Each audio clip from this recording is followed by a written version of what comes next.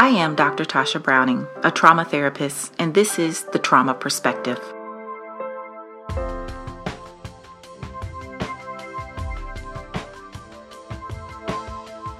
In this podcast, we will discuss various topics surrounding mental health, trauma work, trauma healing, and explore the lived experiences of trauma survivors. Be warned, trauma is a dirty topic. It is thick with hurt, and it reveals some of the ugliest sides of human existence. These discussions may not be appropriate for all listeners. So take a breath, stay present, and let's discuss the trauma perspective.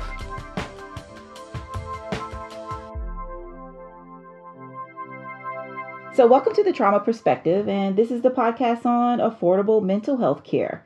And when I say affordable, we also want to include talks about accessibility, because we know that part of anything being affordable means that you actually have access to it. Mental health care is one of those topics in our country that is a hot topic right now, given everything that people have gone through with the pandemic and the social injustice that's took place over the years and over these last couple months. And then also with the most recent election, people have been left with many different types of traumatic stress in their life and many different changes. And so having access to affordable healthcare, but then affordable mental health care, period, is a topic that really needs to be discussed and talked about. Maybe we can hash through some of the major points and major issues of this topic. And so I have Susan Dean today, who's a therapist, joining me to have this conversation because she has a level of expertise and background in it that I find that her perspective is going to be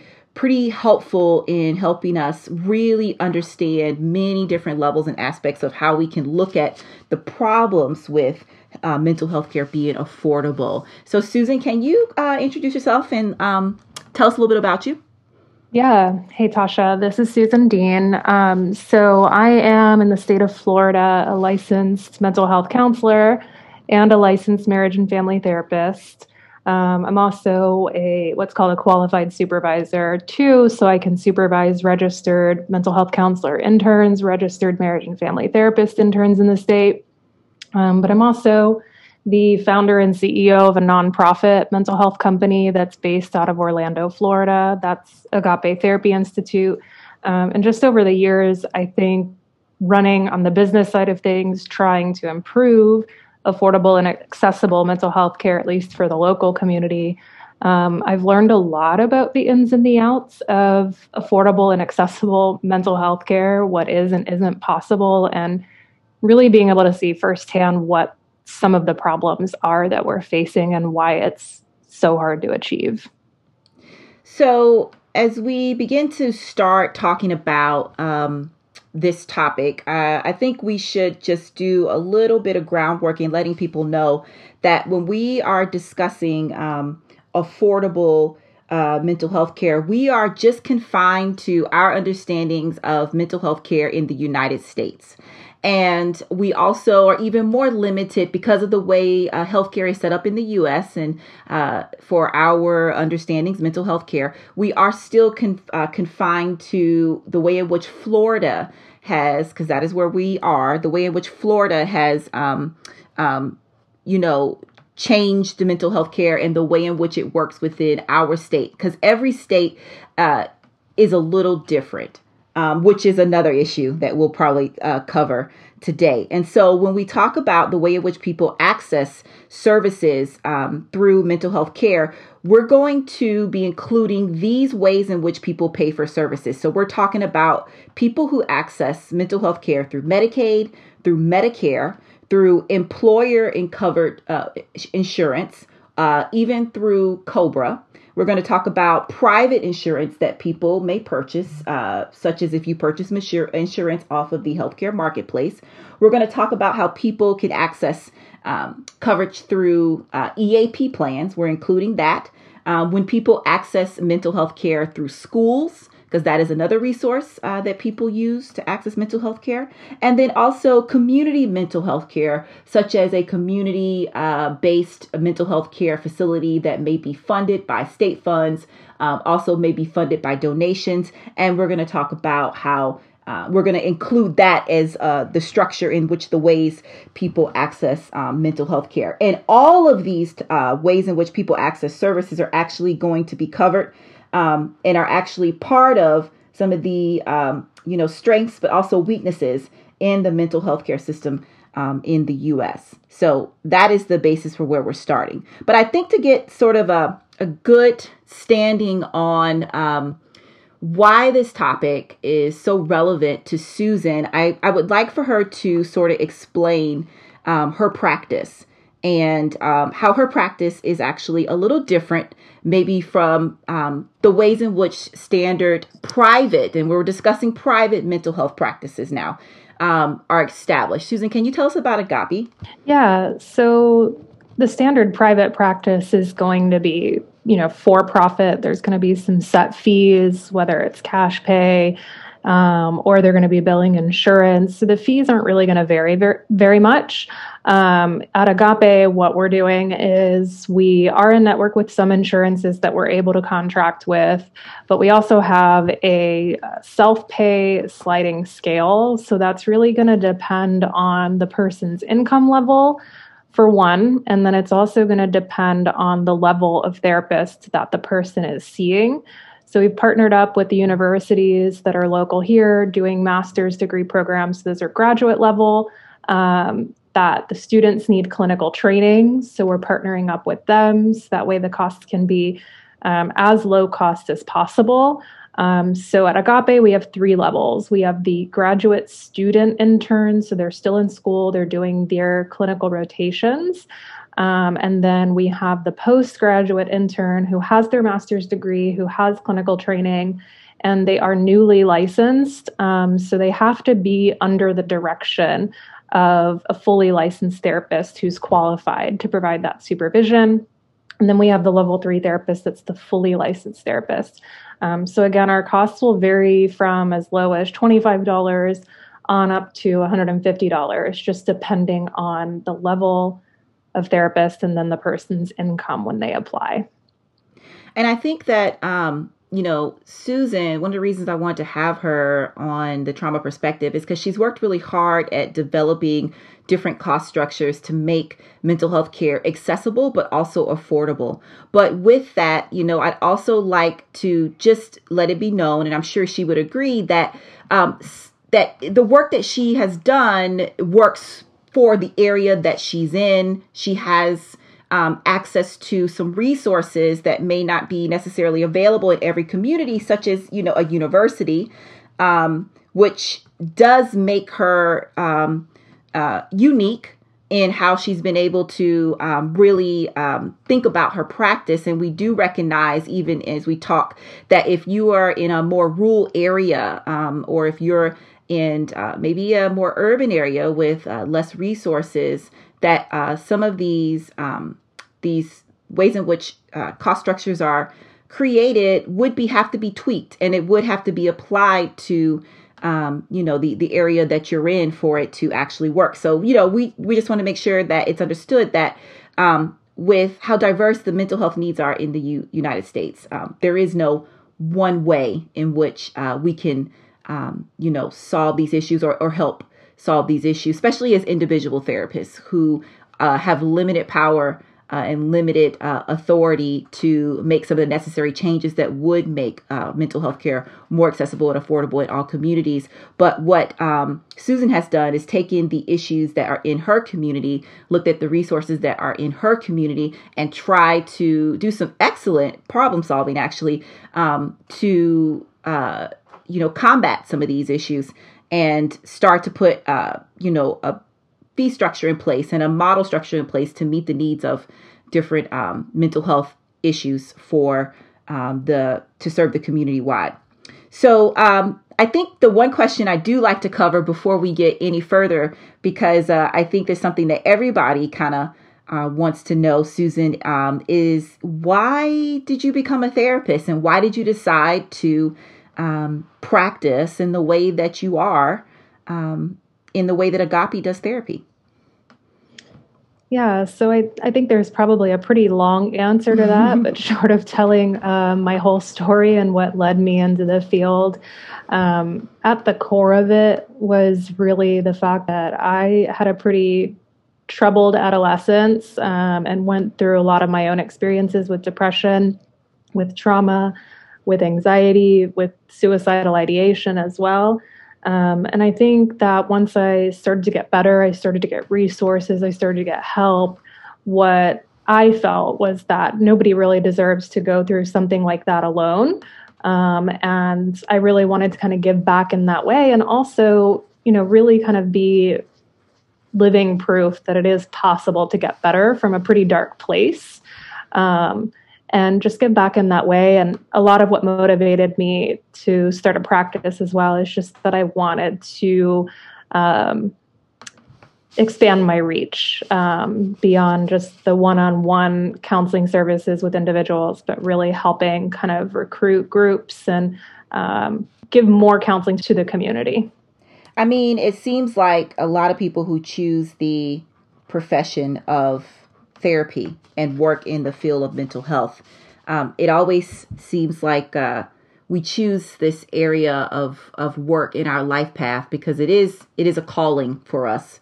And so choosing to even go into this area of work is more than just work for us. And so you taking that a step further in trying to sort of combat some of the issues surrounding it, not just working on the therapy, but working on the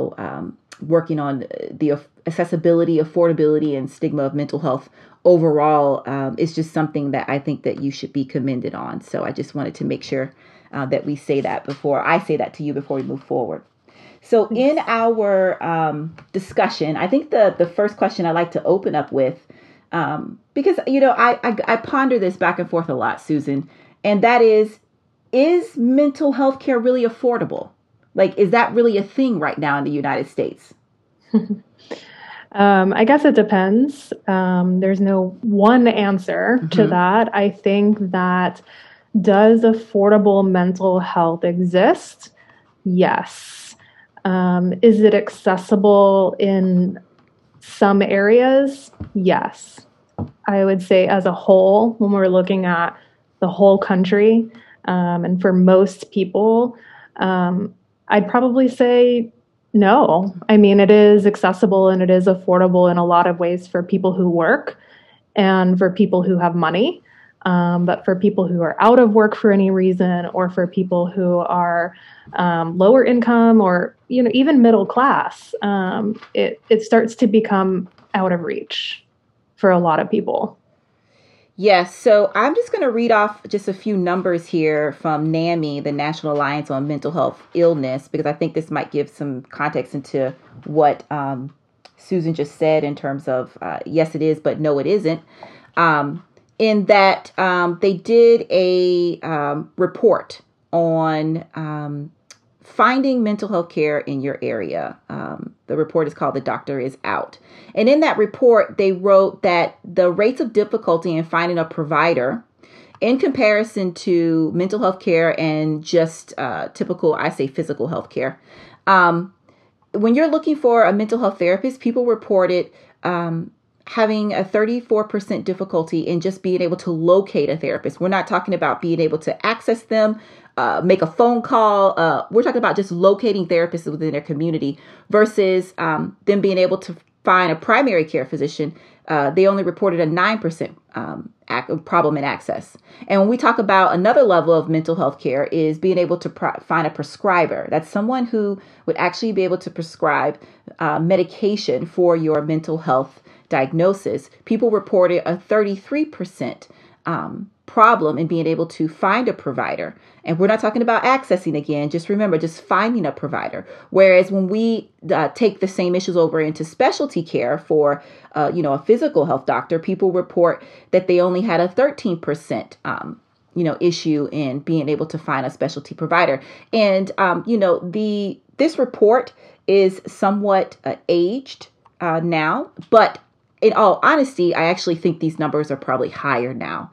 And then when we look at people, and that's just looking for a provider, when we go into people who are, let's just talk about people who are insured, people who have insurance, who's maybe paying for an insurance plan, or maybe they are using their employee assistance, their EAP, or maybe they are on COBRA, or maybe they are able to access services through their employer, right?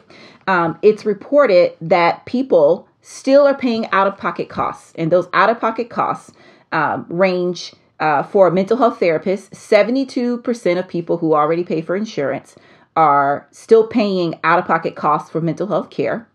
And people who want just a primary care physician, it's only paying for out-of-pocket costs 3% of the time. The other thing is that if you want a prescriber, people are paying for in network, they're paying for out-of-pocket costs 79% of the time, whereas they maybe just are not having to do the same thing with any other medical specialty, where they only pay for out-of-pocket costs maybe 7% of the time. But with that, I'd like to say that when we talk about out-of-pocket costs, we're talking about all the other aspects of mental health care that may not be covered, not just your session, but if you need medication, if you need assessments, any type of evaluations done, if you need any type of specialized therapies for children or something like that. We're talking about all those other areas of mental health care that are just not being reimbursed. With that, I wonder, what is your take on that, Susan? Have you experienced people coming to you, to your practice with insurance and still being, astonished at the cost of mental health care, or you not taking their insurance, or them not being covered, or being surprised at the additional out-of-pocket costs for some of the other services that may not be a part of just their session rate? Yeah, absolutely. First, I think it's important to sort of distinguish, like, there's psychiatry, which is the medication piece of it, right? Then there's the therapy or the counseling piece. So those are your licensed mental health counselors, your licensed marriage and family therapists, your licensed clinical social workers. And then there's also the assessment piece, which mostly is done by psychologists too. So there's different kind of specialties within our field, right? Here where I work, the company that I run, we're just doing the therapy, the counseling piece. We're not doing the medication, and we're not doing the assessments. And as counselors, any assessments we do give, even if they're just kind of brief assessments, just measuring depression, measuring anxiety, that sort of thing, those sorts of things don't get reimbursed by an insurance company. So those sometimes can become out-of-pocket costs, just depending on the length of the assessment. But yeah, we do get a fair number of people who will call in. And, one of the things I try to train my team to say is, like, instead of saying like, oh, we're not in network with them, to say, they're not a company that we have a contract with. Because I think a lot of people think that it's always the provider's choice to be in network with an insurance company. Mm-hmm. And it's really not always the provider's choice. Sometimes it's the insurance companies that are dictating how large they want their pool of providers to be.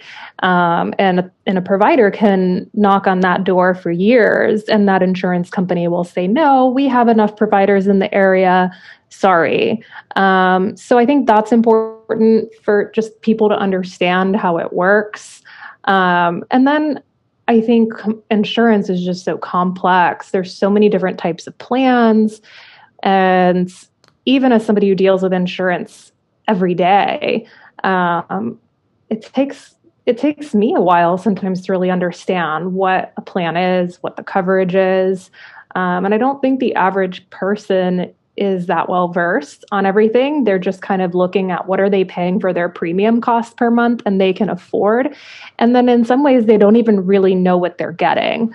So if all I can afford is, all I can scrape up is $100 or $125 a month to pay for this insurance plan, and that's my premium, that is most likely going to be what's called a high deductible plan. So what that means is they have to pay the full contracted rate out of pocket until they hit their deductible, and then the insurance company will start covering something towards the cost of care. And some of those high deductible plans can be as high as $15,000.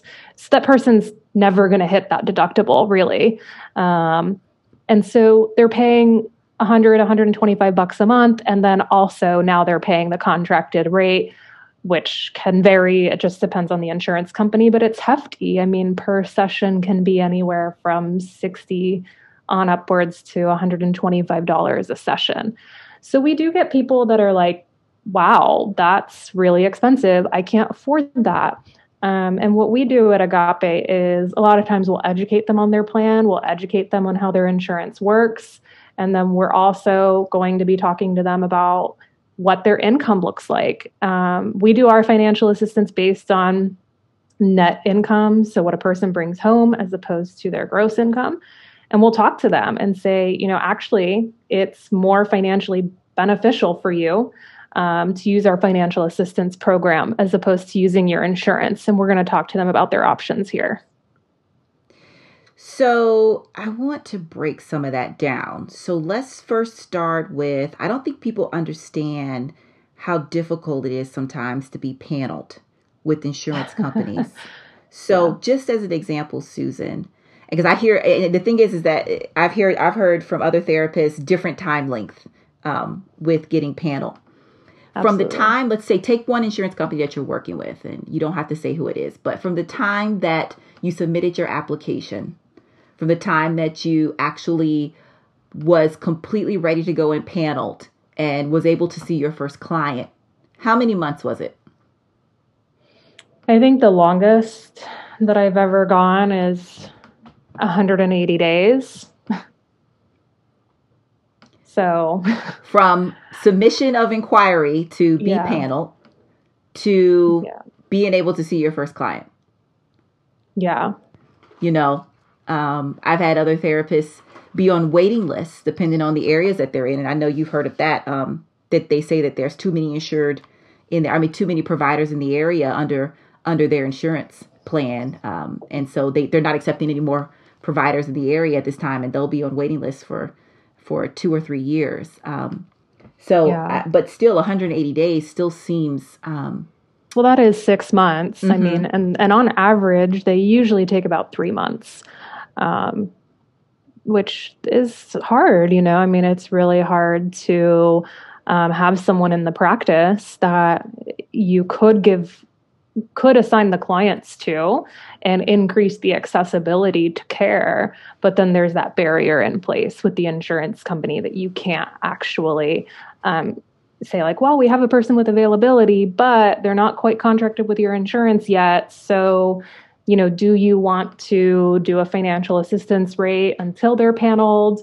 And it just becomes this sort of strange process where it should just be direct. It should be easy. The client shouldn't have to worry about these things, And so when you're moving from the position of, okay, so now I'm finally contracted with the insurance company and they're allowed me to see clients. Do therapists have any power in negotiating the rates that they accept for services depending upon the insurance company? I have never heard of an insurance company negotiating the rate for a new contract. Usually if you're in their network for a few years, you can reach out to your rep and you can do your best to give them a financial analysis of everything and hope for the best. But a lot of times you do get shot down because there's so many therapists out there. And the insurance companies really have a lot of power. So there's not really this huge incentive for them to raise their rates. The ones that I have heard that are doing it is when therapists really start to come together. And to be honest with you, they're kind of fed up and the rates haven't been changed for 8 years.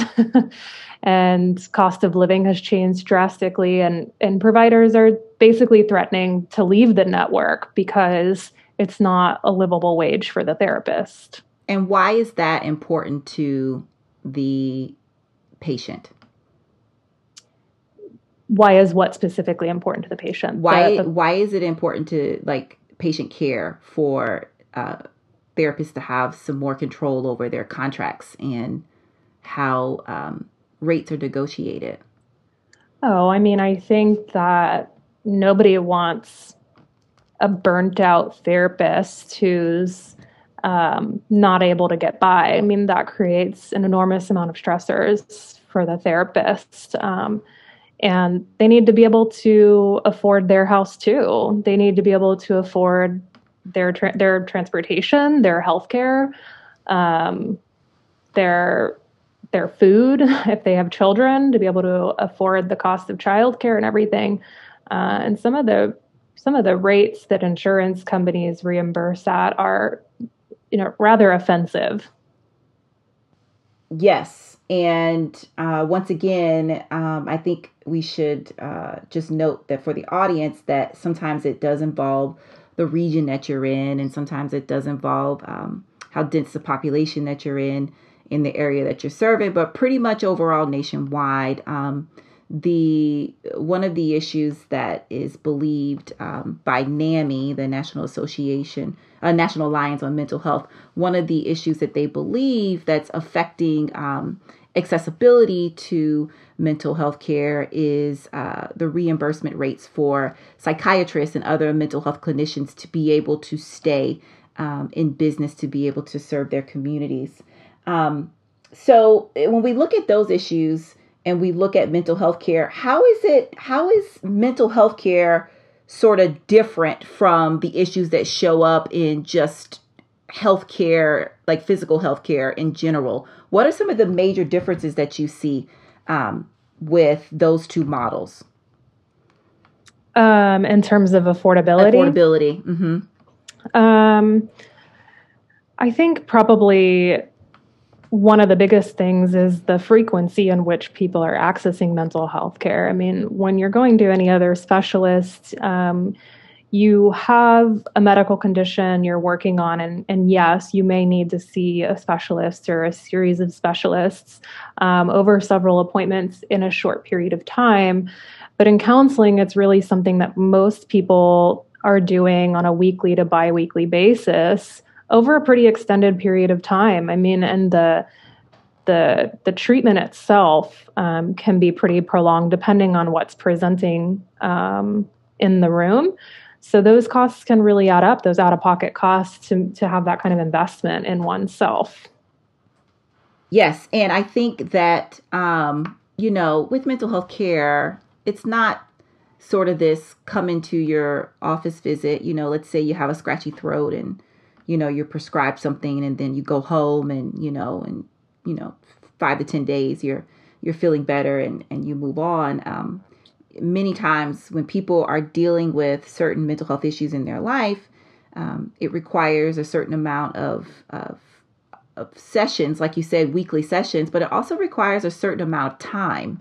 And, if it's taken, 32 years of trauma to get you in this seat in front of your therapist to start working on some of the ways in which you want your life to improve, it's not going to happen in our standard, 3 to 6 sessions or, 8 to 10 sessions.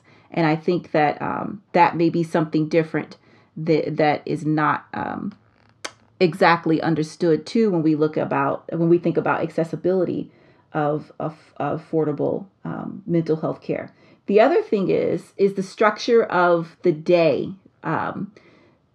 Susan, I think that just to kind of put it out there, doctors, when we talk about seeing more patients and making services more accessible and being able to do more therapy, doctors can access patients. They can see 4 or 5 patients an hour. They can see 8 patients an hour if they want to. How many patients does a therapist usually see an hour, Susan? Just one. Well, unless it's a couple or a family. I mean, you're sitting with that person for an hour, or that couple or that family for an hour. So, I mean, every once in a while, you can kind of get it down to 45 minutes if the person's doing well. Or if you're doing some maintenance booster sessions, you can do that in 30. But yeah, we're not rotating clients in and out every 10 to 15 minutes. So in essence, a good number for a therapist to be, functioning and to be fully engaged with their patients and to be completely able to be open and accessible by the people in front of them. How many patients can a therapist really see a week? And in your opinion, and still do good therapy?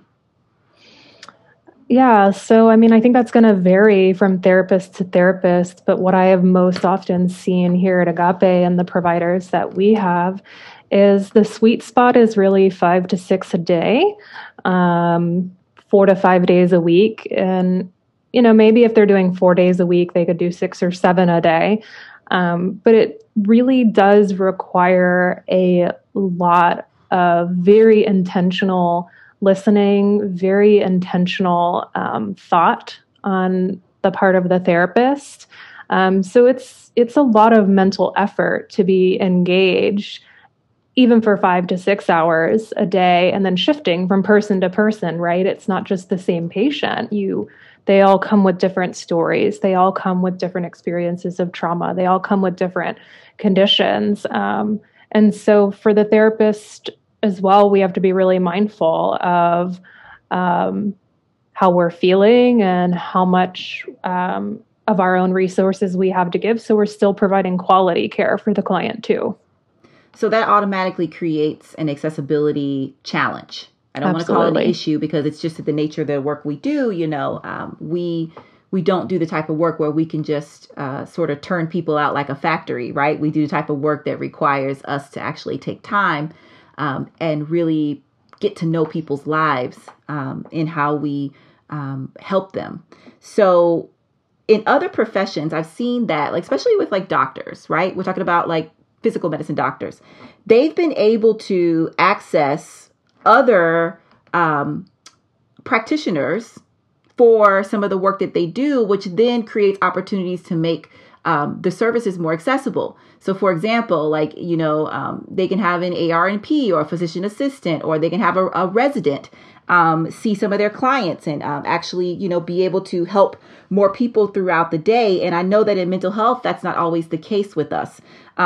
Some ways of access, such as Medicaid, allows for registered interns or peer specialists to be accessed as part of, being able to do therapy or get help from a mental health professional. But there is really no other, and I try to think about this over and over, but there's really no other ways in which people pay for mental health services that are really allowing that, Susan. But I know that you've been able to incorporate that into your practice. Can you talk a little bit about that? Yeah, so you're right. Medicaid has historically always been the insurance company that has allowed billing for registered interns, mainly because just they realized there was a need to increase the pool of providers. And since COVID happened, and maybe we should say registered interns. When we say registered interns, we mean that when you finish your master's degree as a therapist, you have to do 2 years of supervision where you are training in all of your final clinical skills and work in the mental health field before you become fully licensed. And so you will be seeing a therapist who's just sort of newly entering the field, but is still very much able to practice. Yeah, they're newly licensed, and I kind of compare them to resident doctors. Yes. So Cigna now allows for billing of registered interns underneath the contracted licensed therapists. So they've jumped on board with recognizing there's a shortage, there's a need, reducing that barrier to accessing care. I believe Aetna is now allowing it as well. And I've taken that information and I am working on contacting my representatives of the other insurance companies and really kind of talking to them about this problem, like particularly since COVID and politics and social injustices, demand for access to mental health care has drastically increased.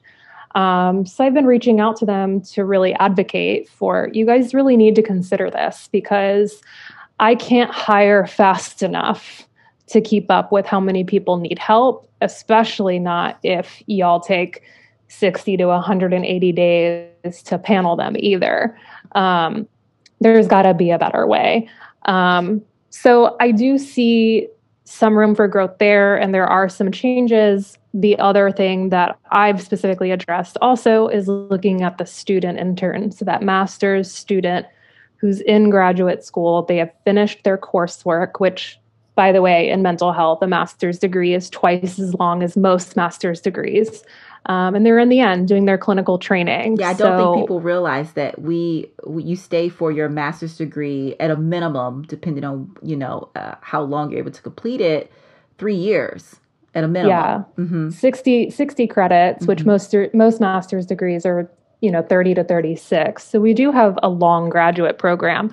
And we're partnering with the universities to bring them in. And those student interns doing the training, they're not, getting paid. They're doing it as part of school. That doesn't mean they don't come with overhead costs, but it really does mean we're able to provide very low cost care, and we're able to really cater to the needs of the lowest income individuals, couples, and families in the community. And so just, little changes and tweaks like that in mental health could mean big, advances in mental health care being more accessible to people. So then I have to play a little bit of the devil's advocate and say, Susan, why is that safe? Is it safe to have someone who's not licensed providing you therapy? I think, there's always risks when it comes to counseling, period. But these are also students who have completed a bachelor's degree. They have applied to the school that they're in. They have been accepted into that school. They have been monitored, managed, and taught by PhD level mental health professionals and or people who are also therapists in the community. And they're at the end of the program too. So they have been highly trained and highly vetted up until this point. This is not somebody who's just coming in with no knowledge and no experience whatsoever. And they're highly supervised when they're students. They have faculty supervision one-on-one. They have group supervision at their school.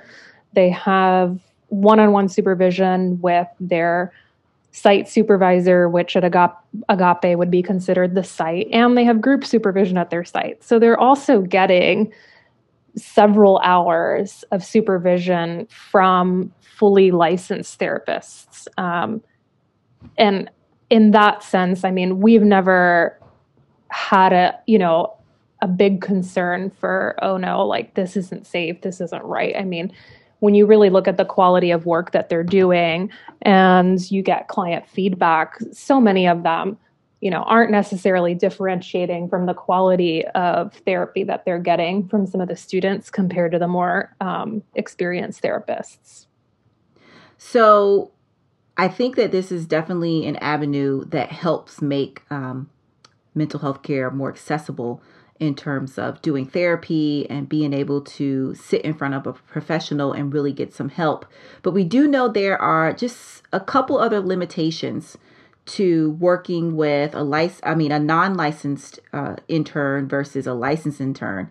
And some of those things are people just need to be aware that, if you have something very specific that you need, a Social Security evaluation, or maybe you're going to court and you need certain documentation or paperwork, or maybe you are in a custody hearing and you need, a certain level of expertise.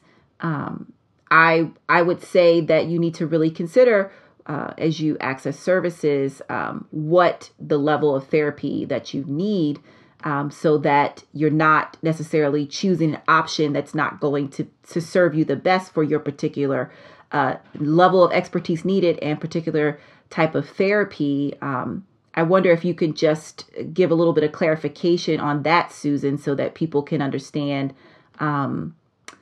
how to choose the therapist that they may need, even if they are looking at affordability, to consider all areas of what their needs are when accessing services.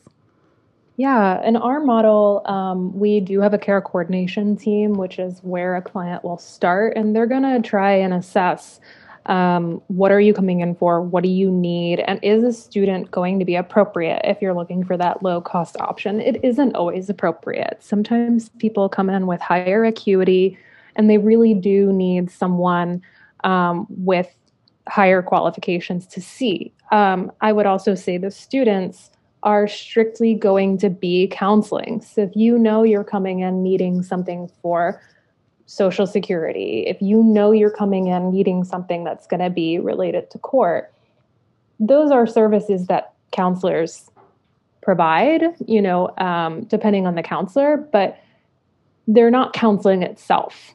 They're kind of these adjunct services. So when thinking about the student therapists or the student counselors, they're really just going to be focused on just the counseling piece. They're not going to be working on anything that's related to court or anything that's related to Social Security or emotional support animals. They don't have the qualifications yet to really provide those kinds of services. And I thank you for that, because I think it's just something that maybe, when you're looking for, counseling and you really want to access services and you are working with, a limited amount of resources, you still need and deserve the best care possible. But also with the current system and the way healthcare is set up in the United States, we do have to understand that there are some limitations to right now how we can access what we really need for what the system allows, because there are situations where they may not allow a unlicensed therapist to work with your particular needs. Now, Susan, I'm going to let you have this because I feel like I have some very hard feelings about this next topic. So I'm just going to open it up and say, talk to me about insurance denials and insurance claims being denied. Oh boy. So some insurance companies are more well known for their claims denials than others. And well known in the sense that they deny without giving you a reason for it being denied. And I think that's one thing that really needs to change when it comes to insurance. There really does need to be something that explains the rationale behind it and working through it. Personally, most of the denials that I deal with are very simple issues, like a mistake in the ID number, or the insurance company has part of the member's record wrong, and it's kind of an administrative error that has to be worked through. But in the past, I've definitely worked with insurance companies that it really feels at a certain point like they just deny because that's part of their, frankly, part of their financial strategy to keep their bottom line higher. And it's extremely disheartening and it's really difficult to deal with. But I would say the ones that I'm working with now are pretty good about it. Sometimes I've had them kind of say, like, we're denying this because of the diagnosis. Like, we don't cover that diagnosis. And I'm just like, why not that diagnosis, but this diagnosis? Yes. It doesn't really make sense that they kind of cherry pick what they will and won't reimburse for. And you really have to know, like, the game of insurance too. And you have to educate your client. You have to say, like, listen, you're using your insurance. Insurance is in the business of covering X, Y, and Z. If you don't really meet criteria for that, insurance isn't going to cover this, and we need to have a different conversation. How difficult is it as a therapist? I mean, and I'm asking for, I'm asking through my own experiences too. How difficult is it as a therapist sometimes to find a diagnosis when you have someone in front of you that's more of a walking wounded person, where we know that therapy would be very beneficial. We know they need some help. We know that hashing over some of these issues is going to really help them figure out some things for their life. But you don't always feel as comfortable with necessarily giving them a mental health diagnosis, so to speak. How do you sort of navigate that? Yeah, I mean, it's kind of an awful feeling, but I mean, my philosophy is just transparency and honesty, educating them on how insurance works, what mental health conditions are, what they aren't. Some people are also very afraid to have a diagnosis on their record. They kind of fear that there is some system out there that employers can tap into and see their conditions, which isn't true, So it's also educating them on protected health information, dispelling fears, and kind of setting the record straight with people. But our care coordination team is pretty good about having some of those conversations up front with people. I try to, here at Agape, I try to help the therapists focus on clinical and therapy and working with the client and having that relationship. And then our care coordination team is working on scheduling and billing and financial questions and more of the logistics side of it. So the therapist can just focus on that therapeutic relationship. I think it's so nice that you have that resource in your office, to be able to have people that can sort of go over that stuff and work with the client on that level. Because I know that in other offices, there's not necessarily room for a second staff. Sometimes it's the therapist who is doing all of that, plus the therapy, which of course then creates, other problems in the dynamic of the therapeutic relationship, but also it can create other challenges in how the therapist can actually structure her day and focus on therapy, which is the sole focus of her work. And so I'm just wondering, like, how have you been able to sort of incorporate those services within your office versus other practitioners who haven't been able to figure out a way to, with the rates that you're reimbursed as a therapist, to incorporate a second patient coordinator in the office? How has that worked for you? Yeah, I mean, it's something that when I opened Agape, it was just me, myself, and I. I was the provider, I was the business administrator, I was the receptionist, I was all of it. I wore all the hats, and I saw 7 to 8 clients a day and did all of the billing, both for the client and for insurance. I dealt with any claims denials, I answered the phones, I answered emails.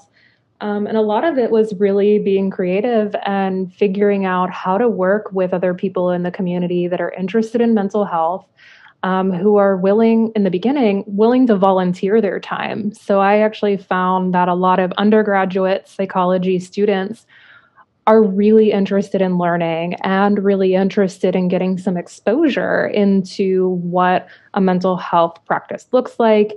It helps them improve their resume. It helps them get into graduate school as well. Again, that works in a city like Orlando, where we have a very large public university here, and we have a couple of really prominent private universities here too, that competition to get into those graduate schools can be high. So some of those undergrad psychology students are really eager to volunteer their time. With time, I've grown Agape to have a larger group of providers. And I think the larger your organization is, the more there are some of those residual funds to be able to hire a patient care coordinator to help and have some hired help. But of course, funds are very limited. It's very hard to afford that. And we still look at that internship model too as a way to make it more effective, especially within the context of a nonprofit organization, and to maximize the amount of funds that we have to go back towards the low cost care for the community, because that's our mission. Do you think by choosing a not-for-profit model for your practice, do you think that's allowed you to expand out your accessibility of your services more? Yeah, absolutely. I mean, the IRS is favorable to healthcare organizations and education organizations in terms of granting that tax exempt status. So as a not-for-profit organization that's tax exempt by the IRS, I mean, that equates to all that money that might have been paid in taxes for the corporation to go directly back to a financial assistance program. And it does help keep cost of care lower because it's one less overhead cost we have. Susan, do you think that if, therapists, like let's just say individual therapists, are to stay in therapy? Because I know that, through COVID, there's been some changes to mental health in terms of seeing people in office versus going virtual versus all the other changes that have taken place. Do you think more private mental health offices, in order to stay in business, will have to move to that not-for-profit model? I think they could. I mean, I think there is a lot of opportunity for providers to be educated on what is and isn't a not-for-profit model. Not-for-profit doesn't necessarily mean that there aren't fees for service. Mm-hmm. It's that you've created a model that shows you have a mission, and here's the strategy of how you're going to get to that mission. And every single person in the organization who is being paid wages, you've proven that what they are being paid is fair and reasonable. So we're using some of that data from the Bureau of Labor Statistics, for example, by the government. So you're always kind of assessing what is the average wage for this particular occupation. So nobody's really getting overpaid or like, hey, there's all this money left, I'm going to go buy a boat. That's not going to happen in a nonprofit. I think that it's definitely an avenue that maybe might need to be considered more when we look at private mental health offices in terms of how we structure accessible mental health care in this country. Because we do see, and I have seen from personal experience and also just with other practitioners, that trying to structure a mental health office under a for-profit model, the same way doctors are able to structure their medical practices under a for-profit model, does not work the same way. So I do think there's something to be said for the way in which you have started navigating this world.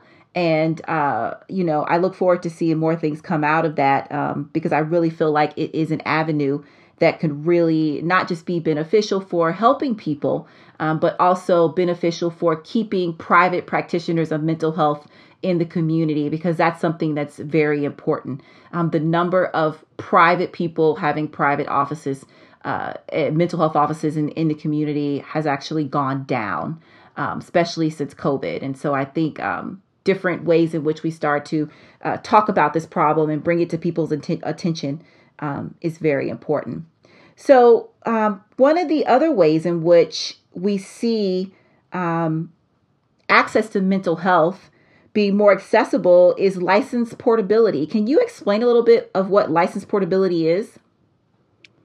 Yeah, sure. Mm-hmm. So each state has its own Department of Health that controls licenses for healthcare providers and, medical, mental health, you name it. And historically, you are licensed in your state and you can only provide to residents of that state. So if I'm licensed in Florida, I am not able to provide counseling to anyone in Georgia or Washington or New York or anything like that.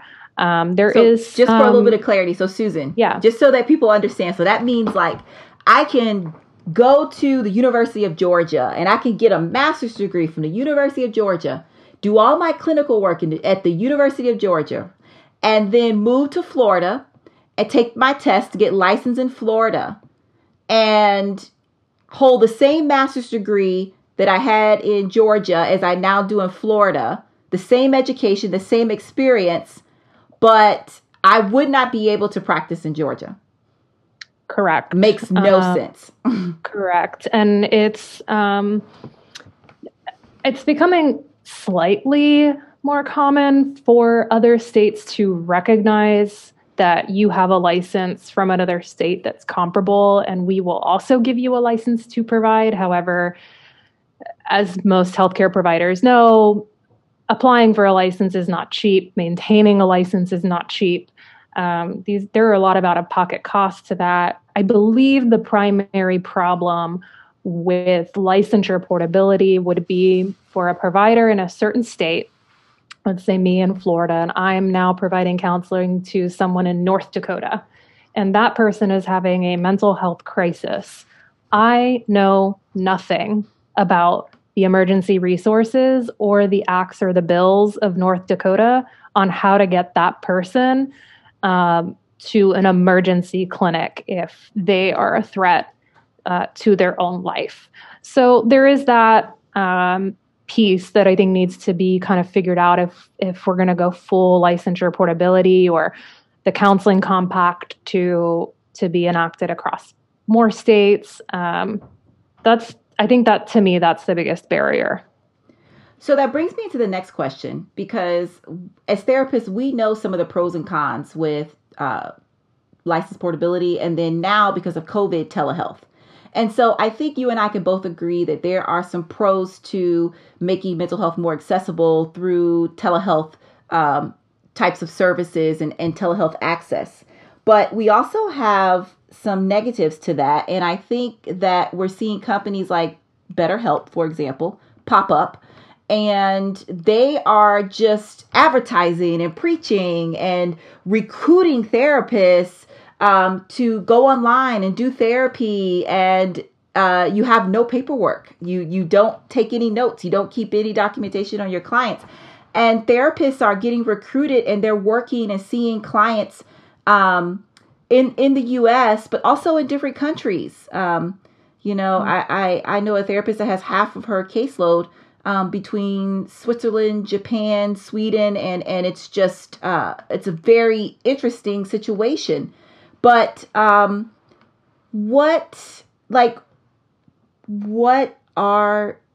that put us, Susan? Like, there's some real concerns when we talk about accessing mental health care. And you just mentioned one of them with services like BetterHelp. It sounds great. And of course, we love the idea of people being able to, get online or pick up their phone and have a therapist right there when they need it. But I know that there are some concerns. What are your thoughts?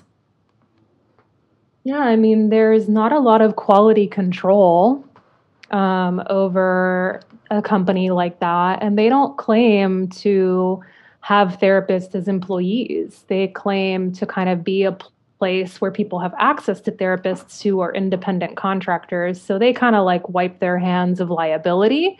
And you're right. I mean, the therapist themselves doesn't even have access to any information on the person that they are talking to other than their first name and their age. They don't know what they look like. They don't know their last name. They don't know their address. They don't know anything. And sometimes online becomes, someone who's in crisis and is having suicidal thoughts or maybe not even fully formed suicidal thoughts, but still a deep place of depression. It is great that they're online and they see something that says help is available and it's easy to access. However, they need more than to be able to talk to a therapist online via chat. That it's really hard to make a therapeutic relationship out of that. And, the quality of service just really suffers when you go into kind of these like quick fixes or too quick of access. There needs to be some quality control too. I think that just sort of puts into perspective that, for the most part, I think therapists really identify with wanting clients to, like you said, be able to see that help button online, press it and get help. And I think therapists really like the idea of maybe doing some video conferencing with clients or chat to be able to provide those moments, to be in those moments where people have a need and be able to meet that need. I'm just wondering, with these new avenues of access being created, and then also affordability, because, BetterHelp also preaches the model of levels of affordability. So if you are someone who maybe feels like you can't afford a session, then you could get an email or you can get a text message. So there's levels of access and levels of affordability. And I think all that's great. But I wonder, like you mentioned before, I wonder how much we're losing in lost in the translation of quality care, or actually fully developing that therapeutic alliance in building a relationship. Or should we be looking at access to care as far as mental health care and services like BetterHelp as just being, sort of one-time temporary, sort of in the meantime before you can get in to see, your therapist, resources that you can use to sort of, for lack of a better word, keep you alive, or keep you engaged. Yeah, I think some access to someone to talk to and to talk about the symptoms you're having, and almost helping create a plan with this person. Here's what you're telling me. Here's what I kind of think is going on. Here are my recommendations, so on and so forth. And I think it can also work for individuals who aren't a higher acuity in terms of their mental health condition. Mm-hmm. In those cases, I think something like that model works really well. I think the problem is when you get someone who, oh my gosh, the level of trauma that they've been through, and this poor person, the only thing that they have right now is a chat room with a therapist, and they're, kind of expecting therapy. And I don't think the integrity of therapy can really be held up in a model like that. And so it would require some education, I think, from the therapist with the person that they're talking to, and helping them get to a therapist face to face. I mean, Tasha, you and I both know, as therapists who have worked with individuals who have a lot of trauma, nothing can replace the one-on-one, face-to-face in the therapy room work that happens. That just can't really happen in a chat room online. It's never going to happen in a chat room online. Not with trauma. You're absolutely right. And so I guess that leads me to, the final portion of the podcast. And that is, Susan, where do we go from here? How do we move these issues forward? How do we continue as therapists, but also individuals who, need or seek mental health care? How do we continue to work on the systemic mental health access and access and affordability issues? Yeah, I love the article that you quoted before, "The Doctor is Out," from NAMI. I know they talk about auditing insurance companies and making sure that they're actually adhering to parity. I think that also needs to happen with employers too. I still know employers out there who offer medical coverage but not mental health coverage. Where's the auditing of this? I think that there needs to be some standardization of rates for insurance companies to adhere to CMS.gov physician fee schedule rates. Absolutely. They do not follow those rates. No, they don't. And there needs to be some standardization on what the value is of our services. It cannot range from one contract at an insurance company that says the value of therapy is $30 and then all the way to the other end, some of them say, well, we think it's $105. Because what happens is, for the client whose insurance pays $30 versus the client whose insurance pays $105, we can see the pitfall of that. What kind of providers can even take $30 an hour. Yeah. Yeah. And that's like, not including your rent, your electric, your water, your licensure costs, your liability insurance costs. Just people are employed in your office for that hour. People are employed in your office. I mean, there the continuing education units that you have to do, right? The credit card processing fees, your claims processing fees. That $30 quickly becomes $5 is what happens. So, I mean, I think standardization of rates is something that needs to be looked at, and auditing, I think. I think also being really creative and thinking outside of the box. I mean, I think we need to look at, what does wellness look like in our society, outside of looking at just insurance and outside of looking at just the traditional therapy model, like how do we create a more therapeutic society in general? What's going on in our culture that's also leading to, and I know this is a whole other topic, but that's also leading to these really high rates of mental health conditions and suicide kind of skyrocketing. Those are really important, I think, to look at. I also think helping therapists learn and understand nonprofit business models is another great way. And I also think some more collaborative care models, which I think NAMI talks about as well in that article, primary care physician offices, having perhaps mental health counselors on site, and the prescribers being able to be expanded from a psychiatrist to include more ARNPs, more NPs. They can start prescribing some of these medications as well to increase access to care. I totally agree. I think all of those areas are going to move us forward in making mental health more accessible. But so how do we communicate to patients and people who are seeking help? How do we communicate to them that they have got to start advocating for their needs in healthcare?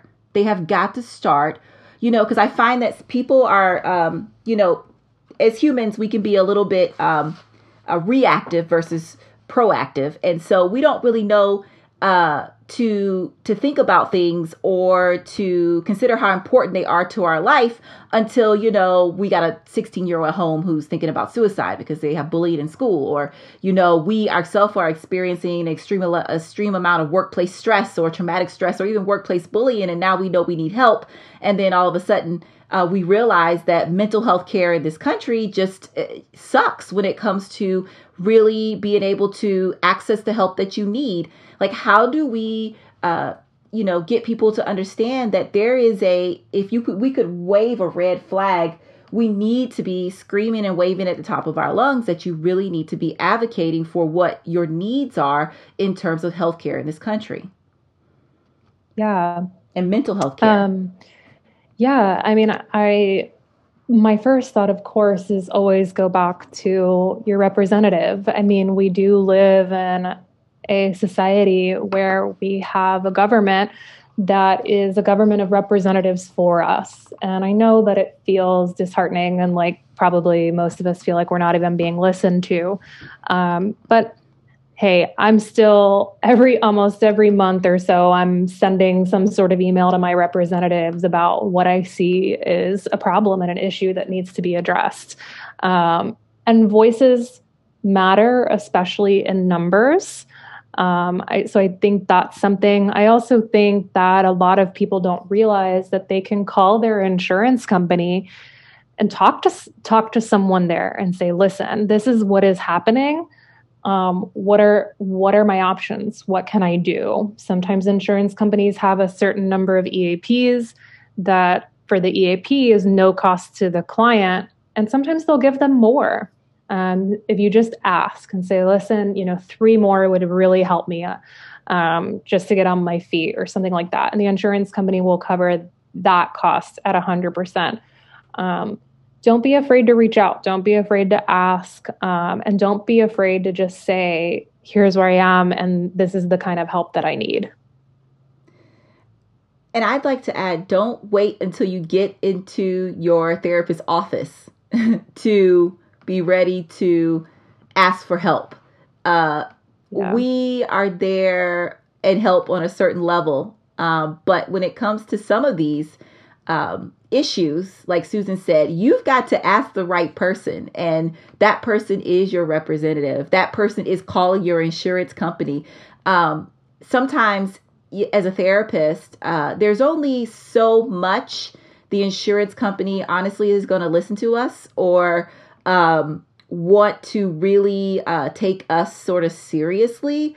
But you are the person that is on the policy, and you are paying for care, healthcare, mental health care that you are entitled to. And so with that, you have to sometimes be the squeakier wheel in some of this to get the job done. It does not start in the therapist's office when you arrive, and it doesn't stop after you leave. It's going to take a team approach in order to combat some of these issues that we're facing right now in mental health care. Yeah, and I think creating more dialogue around it, as you and I are doing now. I mean, just getting the conversations going, helping people understand how the system works, and collectively working on resolutions that also work for us as a society. Absolutely. Susan, before we close out today, is there anything you feel like you need to say, or anything that we did not cover that needs to be said about this issue? Well, we covered a lot of ground. I'm sure there is always more to be said when it comes to the complex world of mental health and insurance. I think one thing that just came to mind that we didn't touch on was peer support services. Yes. And those needing to be recognized as highly valuable as well. Just peer therapeutic relationships, and talk about low cost or free access to therapeutic relationships. And while it's not talking to a therapist specifically, they're enormously helpful. And some insurance companies are recognizing them too as part of the solution. So I think that needs some more light as well. Absolutely. I think that, peer support is probably can be one of the fastest growing areas in mental health services, and making things more accessible, and also decreasing stigma around mental health is having more peer support services. And I know that that's something that Medicaid has allowed for, and in some instances probably advocated for in community mental health settings. And I feel like, private insurance is maybe just now catching up, or being a little bit hesitant to recognize how valuable peer support can be as part of the collaborative. When you talked about a collaborative model in terms of approaching people's issues, definitely, I would definitely say that that's part of that. Yeah. All right, Susan, thank you so much for joining me today and having this conversation. I think that we were able to cover some things that hopefully people are able to find some value in. And I would definitely be interested in getting feedback or hearing from anyone out there that may be listening that has some other questions, or maybe you have some differing views. That's something that I think me and Susan would be willing to come back and discuss too, because everybody has a different approach to how they either do therapy, or the experiences that they've had in therapy, or experiences that they've had in trying to access mental health care. But for this podcast, I would say that our conversation has concluded, and I wish you wellness and balance in your life. Thank you.